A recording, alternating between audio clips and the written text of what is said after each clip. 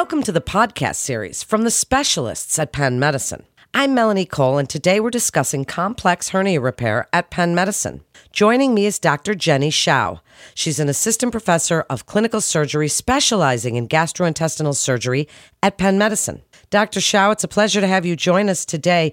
Tell us a little bit about hernias. What are the most common types that you see, and what are some common conditions and factors that lead to them? Thank you so much for having me today. I'm excited to be here and to talk a little bit about hernias and hernia surgery. So some really common types of hernias that I see tend to be inguinal hernias, but we can also see lots of other types of hernias, mostly incisional and ventral hernias. A lot of times patients will develop these hernias due to weaknesses in their abdominal wall, either from prior surgery or from just a weakness over periods of time. So these are very common and basically the most common ones that I repair. Well, thank you for that. So recently, Doctors DiMatteo and Cerletti, who lead the departments of surgery and plastic surgery respectively at Penn Medicine, they co-authored a report calling incisional hernia an epidemic in the United States. Tell us a little bit about incisional hernia. Why is it so common, and why did they say it was an epidemic? Right. So incisional hernias occur after any type of surgery. And as we know, a lot of people in this country end up having surgery. So the incisional hernia rate can be anywhere between 10 to 20%, but it can be as high as 50% in high-risk patients. So high-risk patients are patients who undergo emergency operation from any sort, who are sick in the hospital for long periods of time. Anyone who develops a wound infection after surgery is more prone to developing an incisional hernia. And so if we think about the cost of healthcare and the cost of surgery and fixing these hernias, the cost of incisional hernias can be very high depending on what kind of surgery patients are having and how they recover afterwards. So decreasing and preventing incisional hernias is something that is really important, especially here at Penn Medicine, because it changes the quality of life for patients and also decreases healthcare costs. Well, that's certainly true. So when do you feel it's important for other providers to refer their patients for surgery? And while you're telling us that, do they always need to be repaired? How do you decide whether to repair or wait? Yeah, that's a really good question. So I definitely think anybody who is symptomatic from their hernia should be repaired to surgery to evaluate whether or not they need a more emergency type repair or if this can be done electively. The best reasons to repair somebody is to improve their abdominal wall function and their activities of daily life. As you can imagine, if you have an incisional hernia on your abdomen, it's going to be really hard to use your core muscles to do anything in your daily life, from sitting up to turning to driving. And so we really want to be able to give function back to some of these patients. More emergently, I think patients who develop intermittent obstructing symptoms, patients who have intra-abdominal contents such as small bowel or colon inside of their hernias should probably be fixed more urgently, especially if they're having obstructive symptoms. When we see people emergently in the emergency room, a lot of times they come in for pain and a bulge that doesn't go away. And a lot of times when these hernias become incarcerated or stuck in that hernia sac, they can actually become strangulated or cut off from the blood supply, and then that becomes an emergency operation. For the most part, when patients are asymptomatic, their chances of needing an emergency operation is pretty low, but as they develop more and more symptoms, it would be more prudent to come see a surgeon for evaluation and repair. What can you tell us about the tool developed by Penn Hernia Program to predict the risk of incisional hernia? This is fascinating. Yes. So this tool is in a paper in the Annals of Surgery and is done by John Fisher's team, who is a great researcher in hernia surgery. And what's really great about this tool is it allows us to look at the risk factors of each particular patient prior to a major abdominal operation and to assess their risk of developing an incisional hernia and seeing how they heal after surgery.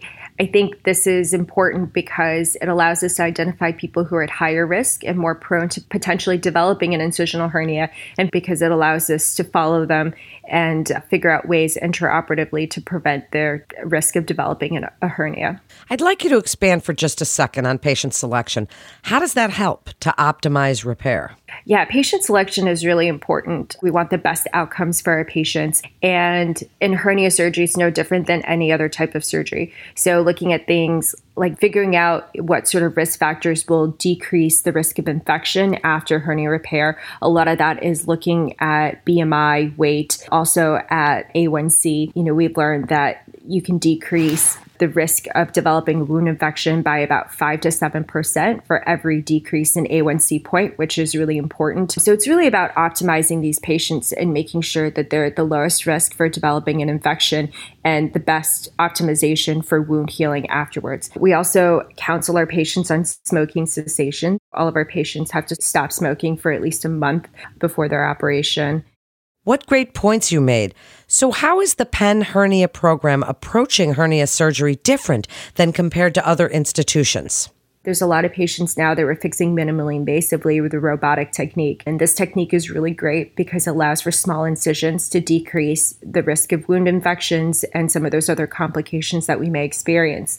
Also using this technique, what's really great is we're able to put the mesh in what we call an extraperitoneal plane.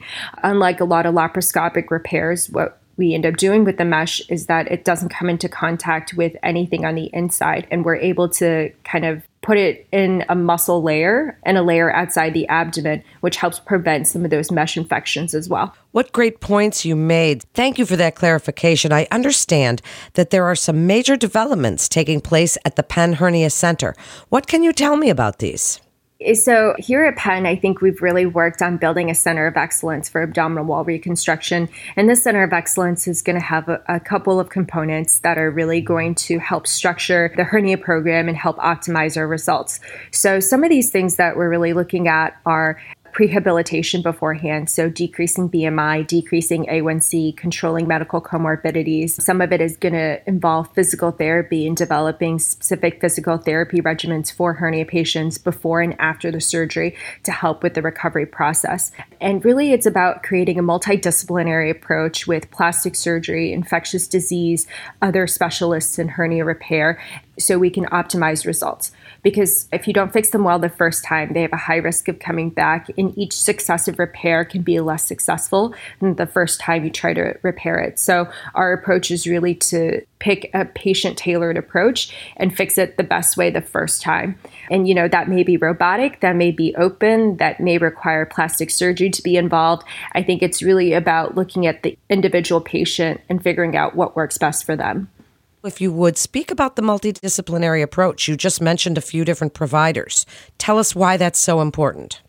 Yeah, so the multidisciplinary approach allows us to essentially examine a patient's hernia from multiple different facets and really come up with the best approach to fixing it. So what we're going to be doing is talking about patients in a multidisciplinary conference with hernia surgeons, plastic surgery, radiology, and really getting everyone involved to figure out, does this person potentially need Botox, which will allow us to relax the oblique muscles in order to bring their rectus muscles together to fix the hernia better? Is this person going to need physical therapy beforehand so they can pass the 6-minute walk test so that they can recover faster from their surgery and decrease any pulmonary complications? Should this person get a paniculectomy by plastics at the same time to decrease any wound breakdown that could potentially cause an infection? So I think it's really about examining the patient from multiple angles and figuring out exactly what we need to do to optimize their particular results. So I think that's something that we're really excited about starting here at Penn Surgery. So as we're discussing some of the latest advances in complex hernia surgery at Penn, tell us a little bit about Penn surgeons and how they're utilizing during surgery to optimize these outcomes and decrease complications and prevent recurrence rates. I guess the latest advances are really going to be, I think, 3 different things. So the first thing is going to be utilizing Botox, as I mentioned before. So Botox temporarily paralyzes muscles if you inject them. Most commonly, people obviously get it in their face. But a lot of times now, and we can use Botox and the abdominal wall muscles to temporarily relax and paralyze the muscles so we can achieve greater fascial closure and medializing the rectus muscles. And this is particularly important because this is what helps us recreate that core strength for a lot of our complex abdominal wall reconstruction patients. This is something that we're still working on to get FDA approval for, but it's something that we've documented in the literature that works really well for a lot of our patients. So that's something that I think we're doing that not everyone else is doing. Other things that we're going to be doing are examining the different types of meshes that we should be using and in what space we should be using them in. So a lot of times we'll use absorbable mesh for people who are high risk, or biologic mesh in people who are more prone to infections, or potentially just using synthetic mesh depending on exactly where we're placing the mesh. And I think lastly, we're using a minimally invasive approach to a lot of our hernia repair. So we're really trying to decrease the wound infection rate and increase the recovery time. We know that doing a minimally invasive repair with smaller incisions can allow the patient to leave the hospital, hopefully in 1 to 2 days instead of 5 to 6, which decreases their length of stay. A lot of times we can also decrease the pain that they're in because the incision is much smaller, and also decrease their wound complication, which I think mentioned many times is one of the most important factors in preventing hernias from returning. So I think, all of these things together and everything in our program is really geared towards optimizing results, decreasing recurrence rates, and making sure that we can have a good outcome for our patients. That was an excellent summary. Dr. Shao, do you have any final thoughts for other providers and what you'd like them to know about complex hernia surgery at Penn Medicine and when you feel it's important they refer? Yeah, definitely. So I think at the end of the day, complex hernia patients, they're complex for a reason. A lot of times they have multiple comorbidities and hernias that can be very difficult to fix with fistulas and loss of domain. And it can be really a very difficult quality of life situation for many of the patients. But I do think that these patients can be candidates for surgery. It's just about making sure that we provide good complex care for them. So, obviously we're happy to see any patients with hernias that would like to see a surgeon who you'd be interested in referring. A lot of times if they have CT scans or records with them or previous hernia operations, it'd be great for them to come with the records so we can make a really good in-office assessment of what needs to be done and how to go from there. But yeah, we love fixing hernias, so this is our passion. And we're excited to, improve patient outcomes in this clinical area. Thank you so much, Dr. Shao. What an informative episode this was. To refer your patient to Dr. Shao, please visit our website at pennmedicine.org/refer or call 877-937-PENN. That concludes this episode from the specialists at Penn Medicine. Please remember to subscribe, rate, and review this podcast and all the other Penn Medicine podcasts. I'm Melanie Cole.